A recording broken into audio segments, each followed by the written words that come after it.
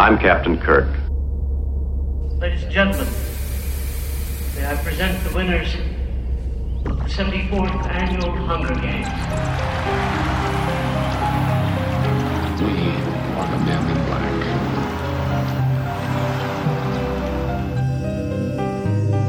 I'm the doctor, by the way. What's your name? Rose. Nice to meet you, Rose. Run for your life.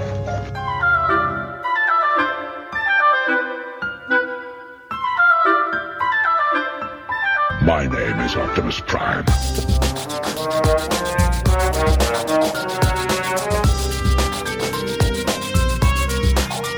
I am the Putus of Borg. Resistance is futile. Yes, the Jedi strength flows from the Force, but beware of the dark side.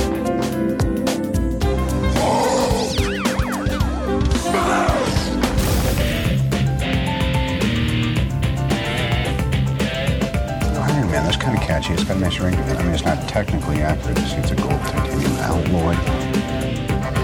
I'm sorry, Dave. I'm afraid I can't do that. This is Rico, and you're listening to Treks in Sci-Fi. Hello, everybody. This is Mark Daniels from the Great Pacific Northwest, and you are listening to Treks in Sci-Fi. This is episode 869 for Sunday, July 17th, 2022. I'm back this week with some more classic science fiction. Today, I'm going to look at an episode of The Outer Limits. The episode is Soldier, starring Lloyd Nolan, Michael Ansara, and Tim O'Connor. Before I get into today's podcast, I want to thank Rico for giving me this opportunity to share with all of you some more classic science fiction. I also want to thank everyone who took the time to listen to me today. I hope you enjoy it. With that said, sit back, relax, and enjoy the rest of the podcast. I'll be back after the control voice with some episode information, and then we'll get into today's episode.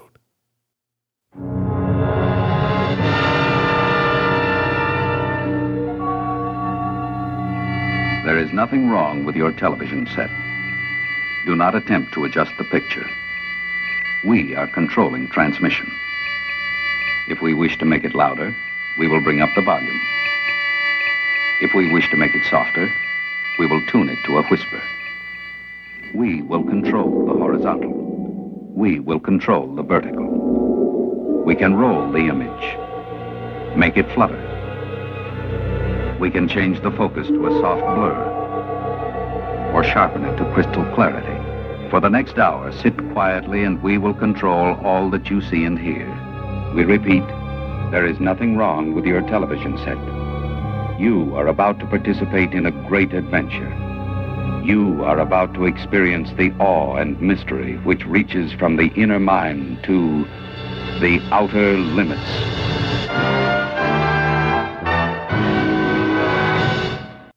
Soldier is the first episode of the second season of The Outer Limits. It was directed by Gerd Oswald. The screenplay was written by Harlan Ellison. This was the first of two episodes written by him, the other being Demon with the Glass Hand. It was loosely based on Ellison's 1957 short story, Soldier from Tomorrow. This episode stars Lloyd Nolan, Michael Ansara, and Tim O'Connor. Soldier premiered September 19th, 1964.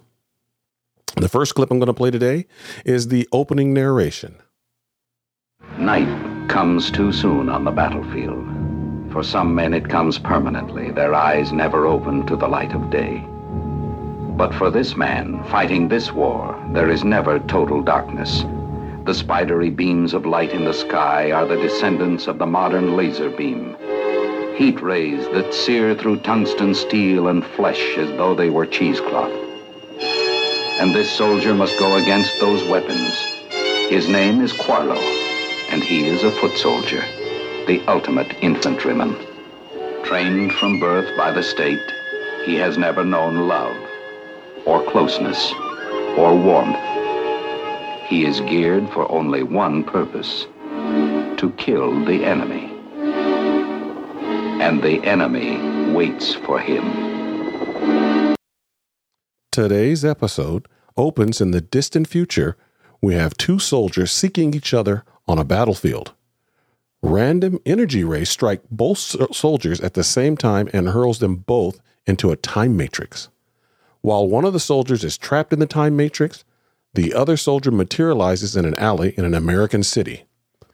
The soldier encounters the police and is soon captured. The next clip I'm going to play is the introduction of two of the main characters, Pete Tanner and Tom Kagan. They've been assigned by the government to interrogate the prisoner. We'll find them waiting outside a mental health hospital, waiting for the arrival of the prisoner. Tanner? I'm Tom Kagan. I was sent over by the local office of the Bureau. I'm a philologist. Philologist? Yes, that's right. A language expert. I read your report. It seems that the man is talking some strange sort of dialect. They decided that I was the man to unravel it for you. You gotta be kidding. Right? You're putting me on, huh? Now, just what does that mean? Well, I'll tell you what that means, friend. Any moment now, something is going to be arriving that is guaranteed to stand your hair on end. It took 6 beefy men to put him into the 2 straitjackets he's wearing, and they sent down a philologist. Well, I do know a little karate. Oh, say, Kagan, you're a real knee slapper.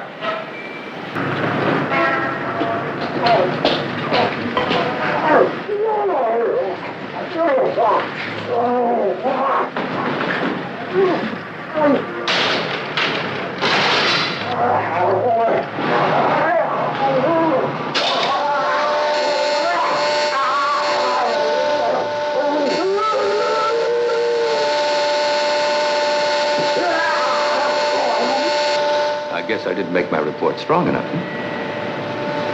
No, I don't think you did. In the next clip, Tanner and Kagan are observing the prisoner who has been placed in a padded cell. What makes him take off like that? It's the elevator. You'd better have them shut it off. What for? Sharp sounds drive him wild. Apparently, his hearing is on a much more sensitive threshold than ours. You know that helmet you showed me? It had built-in sound baffles to deaden outside noises. So we'll give him back the helmet. No, I wouldn't do that if I were you. What I'm gonna do? Well, that's the point. I don't know. Well, I'm glad to see you have some doubts. Want to stick it down? Thanks. You know, those scars, radiation burns, I'd say, but then you can't tell. That's outside my field. Radiation, all right. Medical Institute had them for 5 days. But it's outside their field, too. Whatever caused those burns, we haven't seen anything like it around here. Oh, he's shouting something. Hit that switch. Nem squalo clobrigny bright RMENTNDO. Nem squalo clobrigny bright RMENTNDO. I cut it. It's the same speech over and over. It's all he ever says. There is something familiar about it, but I can't place the idiom. Well, have you been able to make anything out of the tapes? Random sounds, mostly. Anger, frenzy. Few word groupings that I can't decipher. Now, taking tapes of his mumblings doesn't help me. I've got to go down in there with him. Oh, now, wait just a second, friend. You lost your mind? That's not some ordinary psycho down there. That's the most dangerous piece of equipment I've ever seen. He'll take you and tear along the dotted line. That man is something that we have never seen before. He's from somewhere or some when that's completely outside our knowledge. He's a walking challenge. He's a walking bomb. Do I get the permission? Not a chance. Well, can I try to persuade you logically? In the next clip, Kagan has been working with the prisoner and has found out what he's been saying. He's been saying his name, rank, and serial letters, which is what any soldier would reveal if captured by the enemy. Nem squalo clobrigny bright RMENTNDO. Nem squalo clobrigny bright RMENTNDO. Nem Squalo Club Breakney Bright, RMENTNDO. Well? Well, what? 7 days and you ask me, well, what? He's a soldier. Any more late bulletins? I spent 3 years in the Rangers, Kagan. I know a soldier when I see one. No, I mean he is really a soldier. There's nothing about him that's not a soldier. He's the perfect ultimate infantryman. I don't think he knows anything else. What makes you think that? You know that gibberish he's been spelling? Which is? It's English. English? Ah, come on, Kagan. The guy's obviously a foreigner of some kind. It's the wrong word. Not foreigner. Try alien. Alien? From another planet? Now, wait a minute. You're rushing me. Well, the department wants facts. They got men lined up just waiting for a crack at him. Sociologists, philosophers, physicists. They feel you've had them long enough. All right. You tell them not to press me. You tell them I'm just beginning to break through. But he has to trust me implicitly first.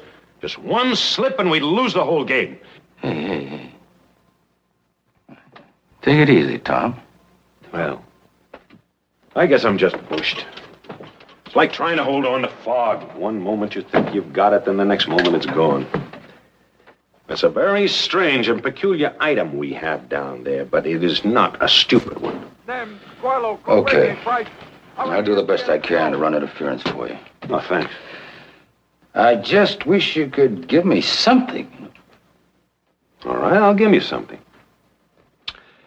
Do you want to know what he's saying over and over again without change? He's saying my name is Qualo Clobrigny. Private. RMENTNDO. His name, his rank, and his serial letters. In the next clip, Kagan has made a breakthrough. Kagan has found out that Qualo is from Earth, but 1,800 years in the future. Oh, Tom, this weapon is incredible. It has no power source, none at all. It's inexhaustible. I could fire it steadily for a month, and its power wouldn't decrease by 1 kilowatt. Here, listen, look at this. Paul. This is all that's left of a 4-foot square solid steel bulkhead. You know, we took this thing apart. We disassembled every piece, and it has only 3 moving parts in it. We even tried leaving out half a dozen pieces, and it still works. Now, we don't know how. We haven't the slightest idea. Please, Paul. Now, what's so important? I broke through this morning. I think we talked. You think you talked? He's from the future, Paul. But how? Well, he doesn't really know. In his time, they fight their wars with beams of force. Laser lights. Now, somehow, he got caught between 2 of them, and the next thing he knew... He was here, in the present. No, correction. He was here in the past. His past, our present. Well, did he tell you all this? Only fragments of it. I had to piece it together and then draw my own conclusions from most of it. He was evidently attacking someone he keeps calling the enemy in capital letters. And it is English he's speaking. No, not really. Not exactly. It's what I thought. It's gutter English, vastly speeded up and filled with slang of his time. Well, how did you get all that out of him? I wasn't exactly certain that he was from this planet. So, see, this is our galaxy. These stars here. This is our sun. Light up above. Now here, 1, 2, 3. Third from the sun is the Earth. Here. Here, the Earth. Here. Us. This dot. Now, Qualo.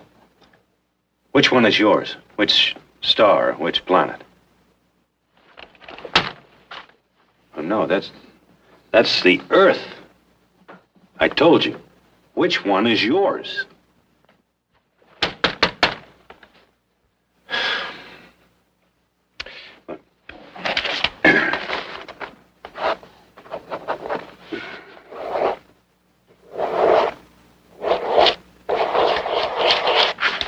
Earth.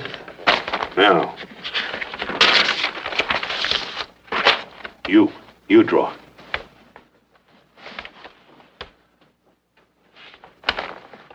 No.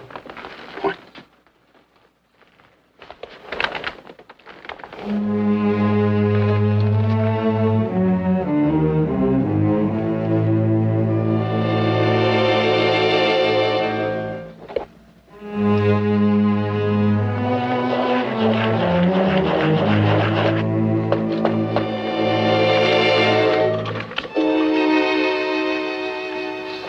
This is our galaxy. And yet it wasn't exactly our galaxy. That is not the way it is today. I took that drawing to a friend of mine at the Naval Observatory. It took him hours to plot it correctly. Well, what was it? The position the stars of our galaxy will be in 1,800 years from now. In the next clip, Kagan persuades Tanner to let Quarlo come home and live with his family.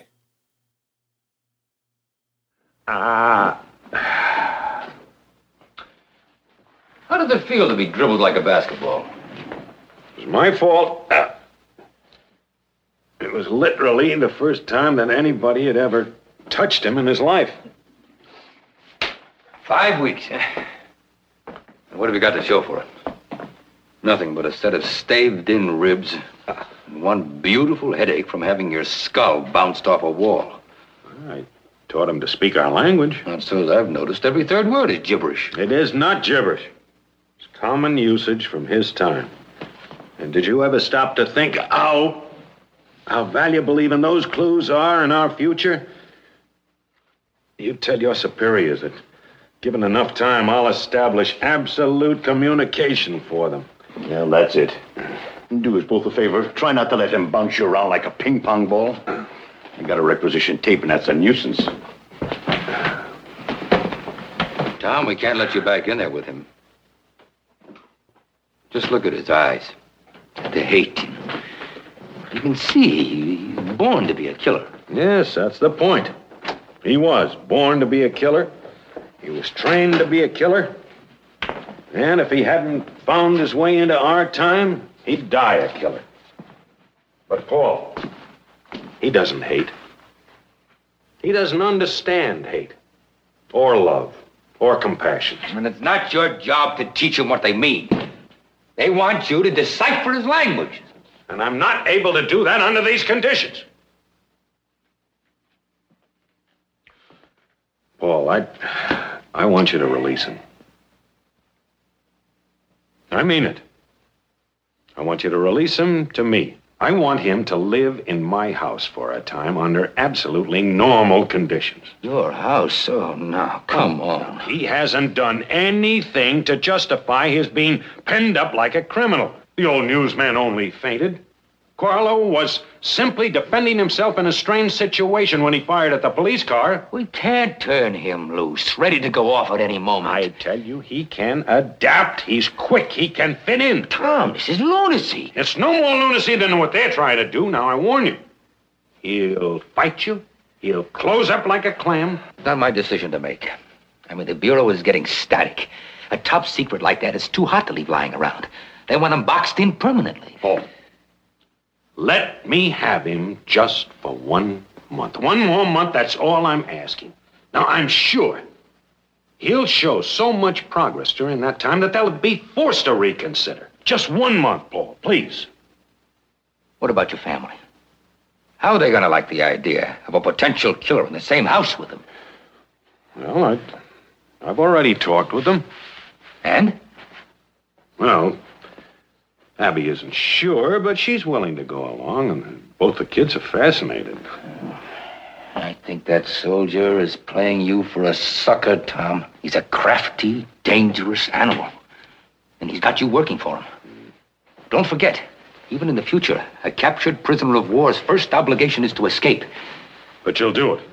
Oh, I'll talk to the chief. But that's all I guarantee. Ah, that's good. Here. Have a stick of gum? In the next clip, Kagan brings Quarlo home to meet his family. Come on, Quarlo. Come on in. Quarlo, this is my wife, Abby. My daughter, Tony, and Lauren is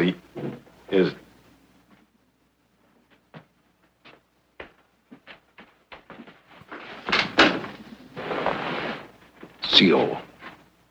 Qualo Clobregny Pite. RMENTNDO reporting.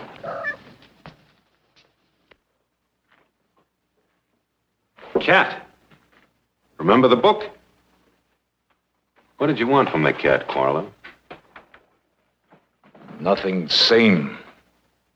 Oh, cats are different where you come from? Different. CO Prowler think speak. I don't understand. The commanding officer uses cats? On patrol. Troopers, cats tied together by think speak. Cats do prowl, spot the enemy. Troopers jump. Oh.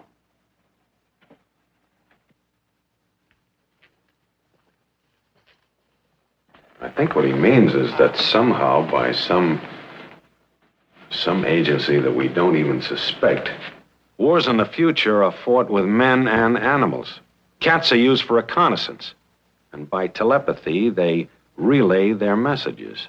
And he thought he could get in touch with his commanding officer by talking through Macbeth. Yeah, well, it makes sense, doesn't it? Just think what a patrol prowler a silent cat would make. No, Quarlo, it isn't that way here. Macbeth is just a cat. In the next clip, Quarlo tells Kagan that he was born in a hatchery and raised by the state to be a soldier. Nothing's here like war zone. Well, we'll try to make things pleasant for you here, Carl. No. It's all right, Quarlo. Why does she touch you? There is enemy and not enemy. Which is she? Wife. Family unit. Female CO. Mother. Like your mother. Mother? My mother? You do have a mother, don't you? Clobregny. Creche Hatchery 559. I am the state. The state is all. Yes. Lauren, why don't you show Quarlo to his room? Come on.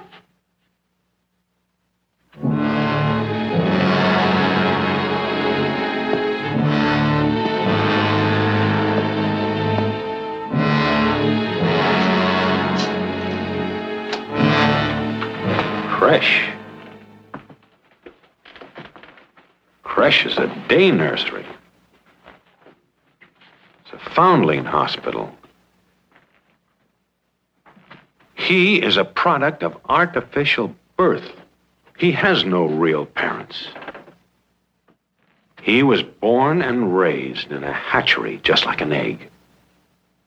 And that about the state? The state is all. His mother, his father, everything. How pathetic. Tom, can we help him?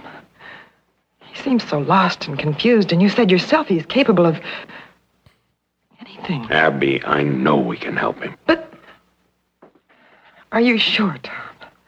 Tony and Lauren upstairs with him alone? I know. It's a terrible risk. But we can help him, and we must. In the next clip, Quarlo has left the Kagan home, broken into a gun shop, and is now armed. Tanner speaking. Oh, Paul, I was wondering if... Now, look, Tom, will you stop chewing my ear, will you? I haven't any control over what they're doing. But you didn't fight them. I did fight them, if you must know. I spent 2 weeks batting my brains against the wall while you were out there playing ABCs with King Kong. It won't work, Paul. It's taken almost constant contact for him to accept me as not enemy. Now, you throw him in with a bunch of scholars, and he'll tense up on you. You've got to... God. I don't got to do anything but pick up that big, ugly piece of furniture and take him where my bosses tell me to take him. But he's at ease here. He's under control. What do you mean he's under control? You mean he hasn't run amok yet? You mean... wait a minute. Yeah. Oh, no. The car there? Right away. It was under control, right? Have you checked under his bed lately? Well, but What? The bomb has finally exploded. He broke into that gun shop on Essex Boulevard. He's armed now. And that ends this discussion.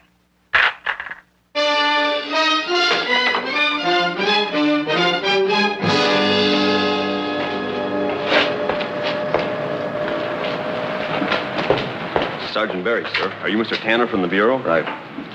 What's the story here? Well, he broke in through the front window. We've got 6 cars parked out there, so we can't escape that way. He'll have to come out through the alleyway here, isn't he? Already tried it, sir. Went right through that steel door like it wasn't there. That's when my men opened fire and he ducked back inside. Is he armed now? Yes, sir. He's got a big 30-06 Swedish hunting rifle. From the way he was packing it, I'm sure he knows how to use it. Okay. We're going to have to flush him out. Tear gas, sir? No, I think noise will do it. I'll tell you when. And you start up the sirens of all the cars at once. Then we'll send in a group from the front and the rear and catch him in between. Right. Now listen, Paul. No, don't even ask. The answer is no before you start. You are not empowered to kill him, and that's what you're going to have to do if you attack him. But I'll get the authority then. Oh, don't be foolish. By the time you got through to the Bureau, I could have him out of there. He trusts me. At least he'll listen to me. Listening to you has brought this all about town. Now, I've had it. Oh, he doesn't know. He's in a strange land. He doesn't know anything except his gun. Any gun. Yeah, and he's got one now. If only I'd taken him in when I wanted to. That's just it. He's afraid of you. He's afraid of everybody except me. To him, you are the enemy. You want to make him a prisoner, don't you understand? All right, Tom. Good. One more time. I'll sit and watch one more time. But whatever happens, it's all finished tonight.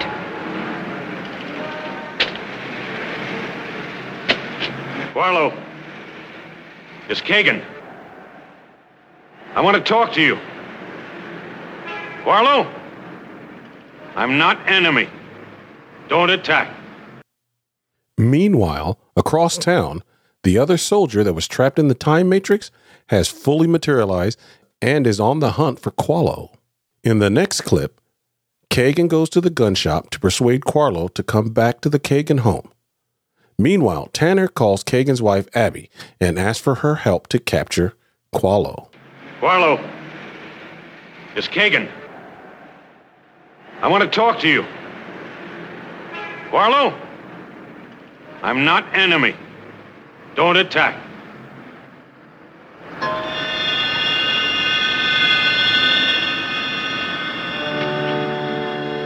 Quarlo, why did you do this?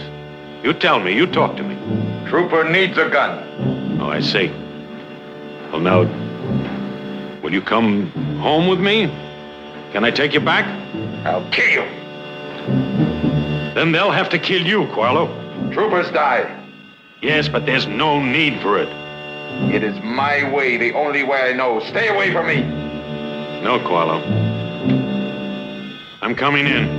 I'll kill you.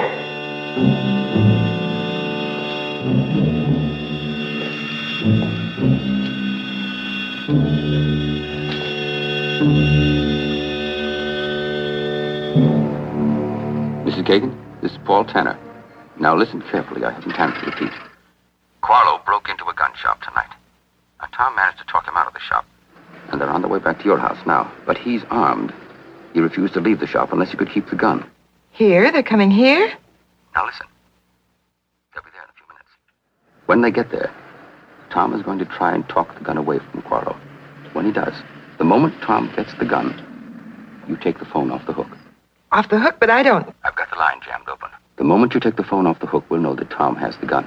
Now, no other calls can get through. We're only 2 minutes away. Any closer than the soldier might suspect. But we'll move in and grab him the moment you take the phone off the hook. In this last clip, Quarlo, Kagan get to the Kagan house, and Quarlo finally surrenders the gun. Kagan tries to explain to Quarlo that he's going to be taken to another location for questioning. Stop! Abby, kids, what are you doing up at this time of night? Tom. Let them go. Let them go to the kitchen. Please? Don't frighten them, Quarlo. Mixed peeping. I don't grasp all that's happening. They want to call the enemy. Stop. You'll all stop. Give me the gun, Quarlo. Trooper never gives up a gun. That's another time and another place. You can't do it that way here. We're trying to help you. We want to keep them from hurting you. But first you'll have to give me that gun. I'll kill you. Oh, come on, Quarlo. Don't be drum-dumb. You know Dad isn't your enemy. You wouldn't kill him.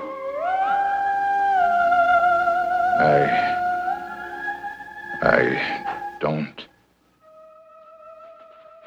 You give me the gun, Quarlo. I promise you, nothing will happen. I'll put it where you can get it anytime you want it.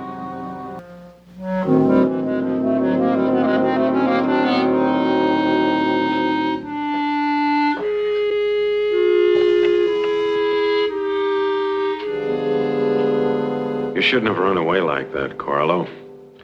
It helps them. Help? Who?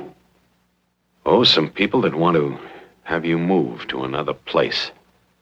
I was sure I could have persuaded them to leave you here, but now it... Who? What people?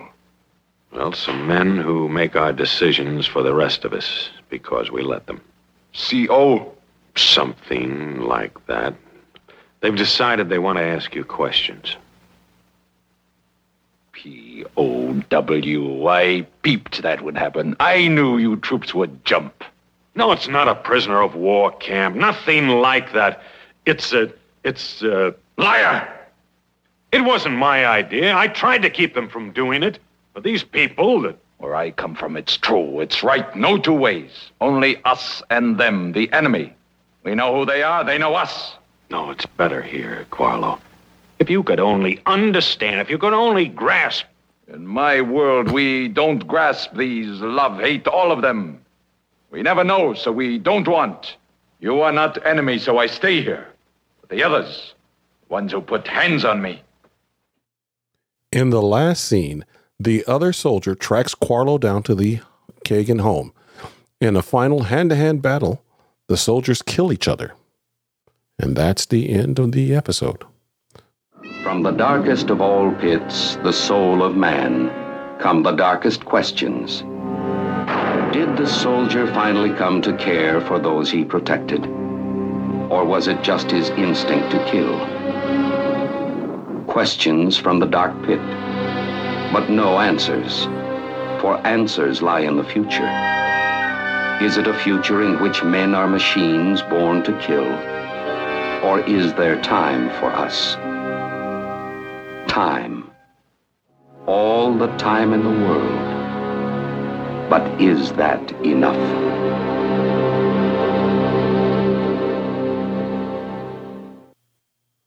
Now it's time for some episode trivia. Quarlo's war helmet would later be reused as the helmet worn by Alien Mork in Mork and Mindy. The alley where Quarlo first appeared would be used 3 years later in a Star Trek The Original episode, City on the Edge of Forever. Vic Perrin, who is the control voice for all the Outer Limits, supplied his voice for Quarlo's war helmet, while the voice of the enemy's war helmet is supplied by Tim O'Connor. Along with the Outer Limits demon with the glass hand, Soldier is one of 2 episodes penned by Harlan Ellison that allegedly formed the basis of James Cameron's script, The Terminator. Ellison ended up suing the producers of the Terminator movie for copying his story of the 2 time-traveling soldiers sent in the past who continue their battle. And that's all I have for episode trivia. I did find an audio clip online about the James Cameron and Harlan Ellison lawsuit. I never knew that until researching for this movie, but I do recall watching The Terminator and seeing acknowledgement for Harlan Ellison, and I never knew why, but now I do. So I'm going to play that clip. It's a little long, but it'll expel everything out for you. Come with me if you want to. Let's move. When James Cameron released the original Terminator back in 1984, we saw a glut of imitators, and sometimes even movies that were just straight up ripoffs. What if we told you that the Terminator itself was a ripoff? Well, that would be a bit hyperbolic, but there is an interesting story there, and it all starts with a peculiar end credit. It's a very interesting credit, as it's not very specific. It's just a general, hey, here's an acknowledgement.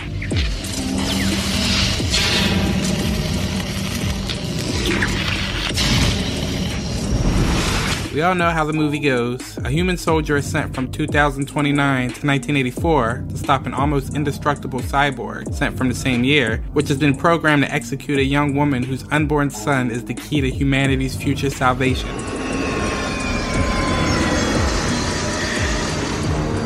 Understanding this whole Terminator controversy requires a brief primer on one of the most talented and most prolific authors in the field of various genre fiction, Harlan Ellison. I despise the audience. I despise the audience. When that was published in an interview with me last year, a writer named Tim Sullivan got so crazed behind it. I barely met them. I knew him, I guess, met him once. He wrote an entire essay about how dare I talk about my audience that way. My fans are, and there are writers who do that. They suck up to their fans, Oh, I love my fans. They're wonderful. Well, they may need that. I don't. I am an adversary to my fans. I hate the word fans, to my readers. I'm their adversary. I'm not there to make them feel good. I'm not there to win their approbation. I don't give a damn whether they love me. What I want is for the work to go at them and savage them. I want my work to come at them and attack them. I want my work to leave them with some feeling that they have been through an experience. That's what I want. The late Ellison's published works include more than 1,700 short stories, novels, screenplays, comic book scripts, teleplays, essays, and a wide range of criticism covering literature, film, television, and print media. Some of his best-known works include the 1967 Star Trek episode, The City on the Edge of Forever. Time has resumed its shape. All is as it was before. His A Boy and His Dog cycle, and his short stories, I Have No Mouth and I Must Scream, and Repent, Harley Quinn, said the TikTok Man. Ellison won numerous awards, including multiple Hugos, Nebulas, and Edgars. And yet, for all of his talent and accolades, Ellison is arguably equally well known for his litigious trigger finger. I wish someone would have come from the future and warned me not to talk to you. That's my idea! You're stealing my idea! Sorry. This brings us back to the Terminator, which had certain situations, settings, and ideas that resonate pretty strongly in a teleplay Ellison penned 20 years before Cameron's film was released. Find the enemy. Kill.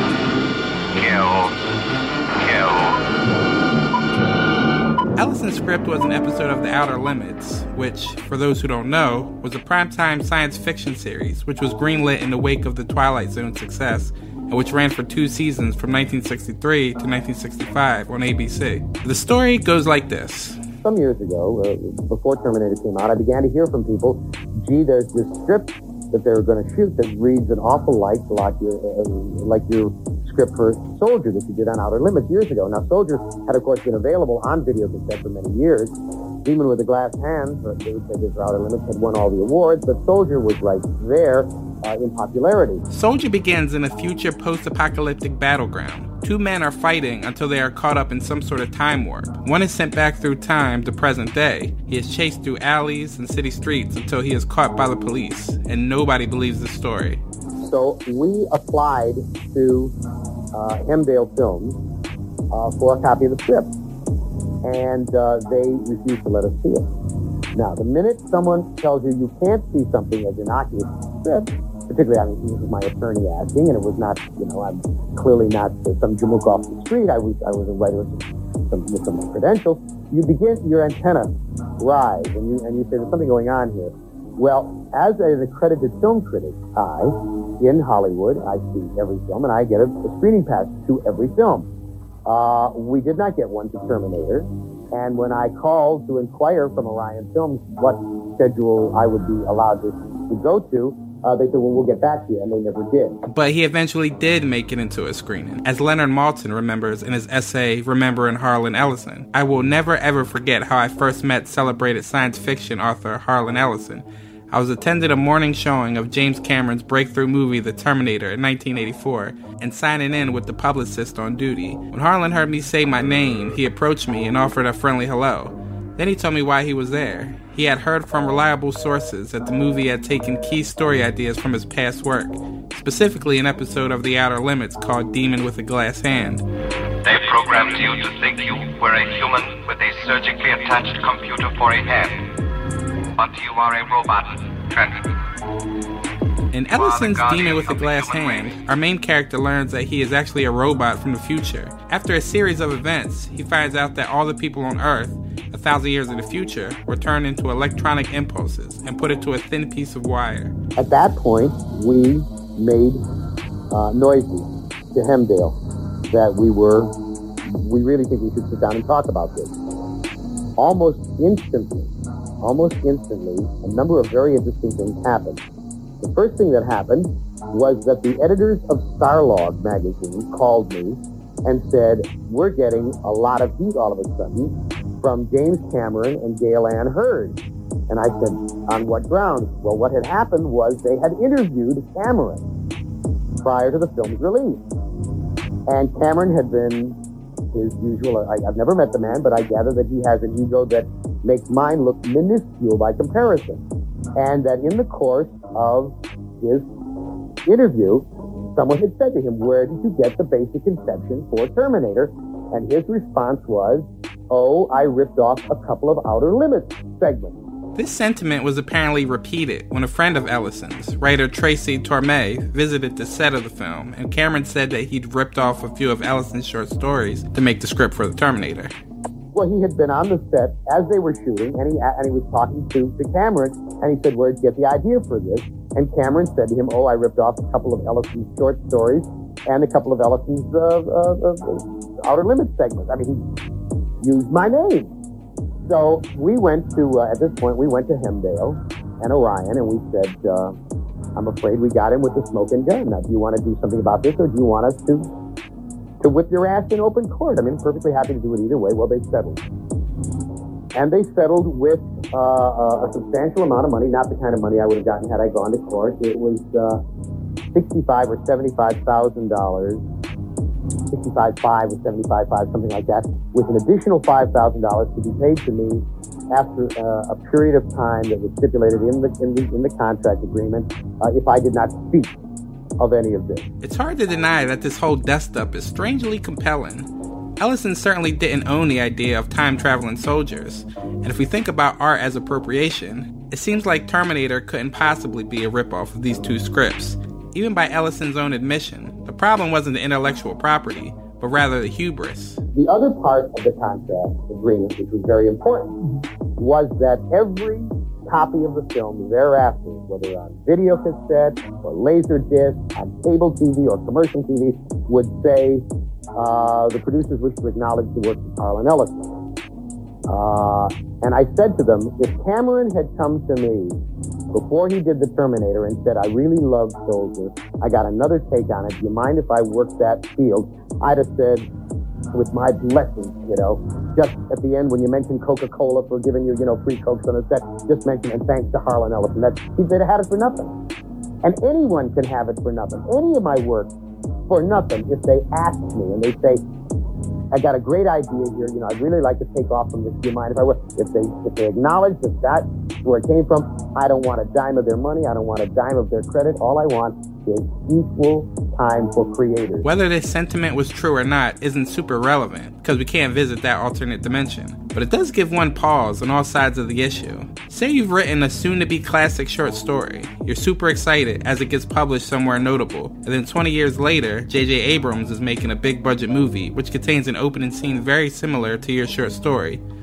You might not take it so well. At the same time, if you were James Cameron, why wouldn't you have asked? Or perhaps all the smoking guns of Cameron saying the word rip-off were meant flippantly, and he didn't even know what he was using as source material. Indeed, in the printed Starlog interview, Cameron gushes about having read a ton of sci-fi when he was a kid. It's very possible Cameron didn't have an encyclopedic knowledge of all the stuff he'd read when he and Gail Ann Hurd wrote The Terminator. Cameron commented on the issue at the 1991 T2 convention. Quote, for legal reasons, I'm not supposed to comment on that, but it was a real bum deal. I had nothing to do with it, and I disagree with it. In the 2009 book, The Futurist, Cameron vented some more on the issue. The director found Ellison's accusations of Terminator ripping him off to be baseless and opportunistic, and he wanted to fight the suit. Unfortunately, the studio didn't, deciding to settle things with Ellison out of court. They told Cameron that if he fought Ellison and lost, he'd be responsible for any monetary judgment. Not yet being a superstar director at that point, Cameron couldn't afford to take that chance, and begrudgingly allowed the settlement to happen. The studio paid Ellison some cash, and put the now infamous acknowledgement to the author on future prints of The Terminator. So, for a moment, let's get into some of the actual sustainable similarities between Soldier and the Terminator, broken down item by item. Number 1. Both the Terminator and Soldier open with exposition describing a future full of warfare. Number 2. Both stories have characters travel in time through a circular visual effect. Number 3. Finally, both stories have the protagonist from the hellish future arrive in present day in an alley.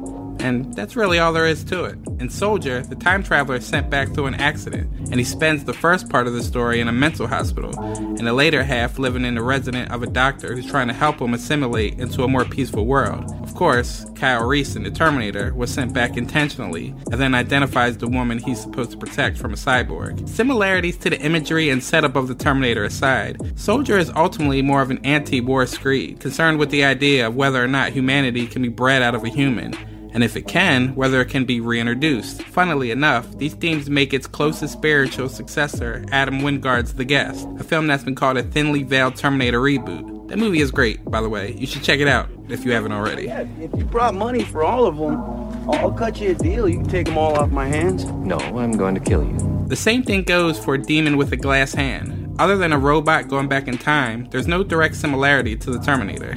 All in all, it's clear that Cameron took the entire Outer Limits and Twilight Zone vibe and all the B-grade movies that had a touch of, well, something, and made it into the Terminator. The 2 Harlan Ellison episodes serve as a reminder of how many ideas are floating around in the universe, and that they often boil down to how the characters try to make a connection with others. And, needless to say, the Terminator more than stands on its own 2 feet as a story and as a classic movie. Now it's time for the Star Trek Connection. Everybody knows I'm a big Star Trek fan, and I try to find a Star Trek connection in every movie or TV show I watch. There are 4 Star Trek connections in today's movie. The first one being Michael Ansara. He was Quarlo Klopegny in today's episode. He also played the Klingon Commander Kang in the Star Trek original series Day of the Dove. He would later reprise that role in the Deep Space Nine episodes Blood Oath and the Voyage episode Flashback. He was also Lwaxana Troi's husband in the Deep Space Nine episode The Muse. Tim O'Connor. He was Pete Tanner in today's movie. He was also Ambassador Brime in the Star Trek The Next Generation 5th season episode, The Perfect Mate. And of course, Vic Perrin. He was the voice of the control voice in every episode of The Outer Limits. He was also the Halkan Leader council leader in the original series episode Mirror Mirror. And he was also the voice of the Metrons in the Arena and the voice of Nomad in the Changeling.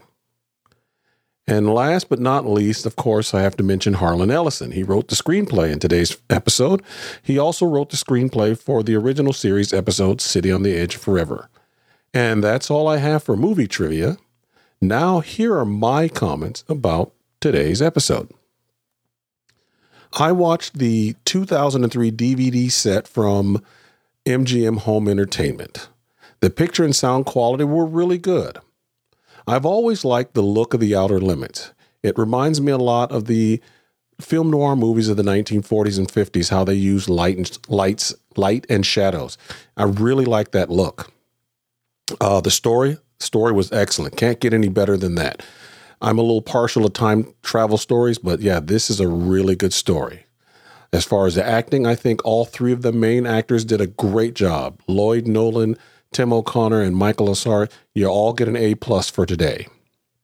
The one thing I liked about Michael Ansara's character was his future English. You know, the "I peep you."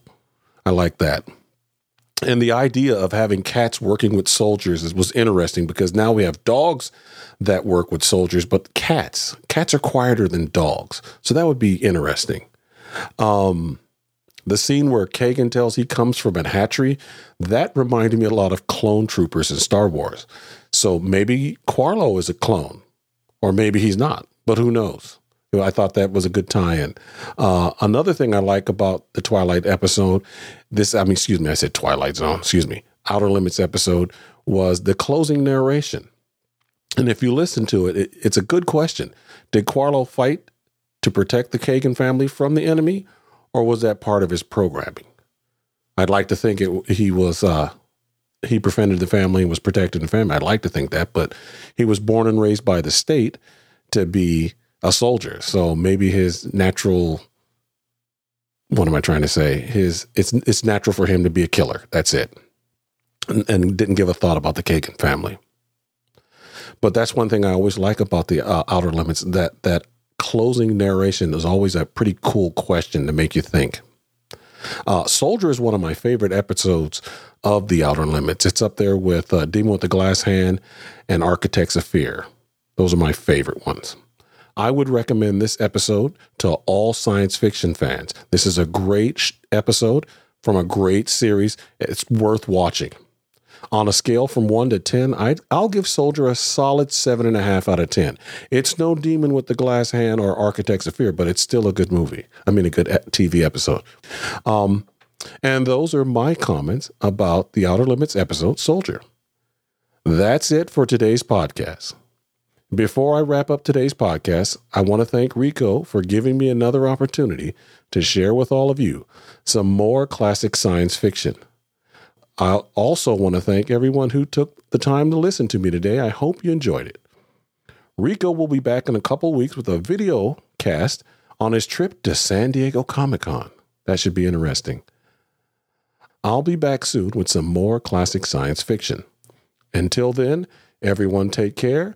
This is M5, signing off. We now return control of your television set to you. Until next week at this same time, when the control voice will take you to the Outer Limits.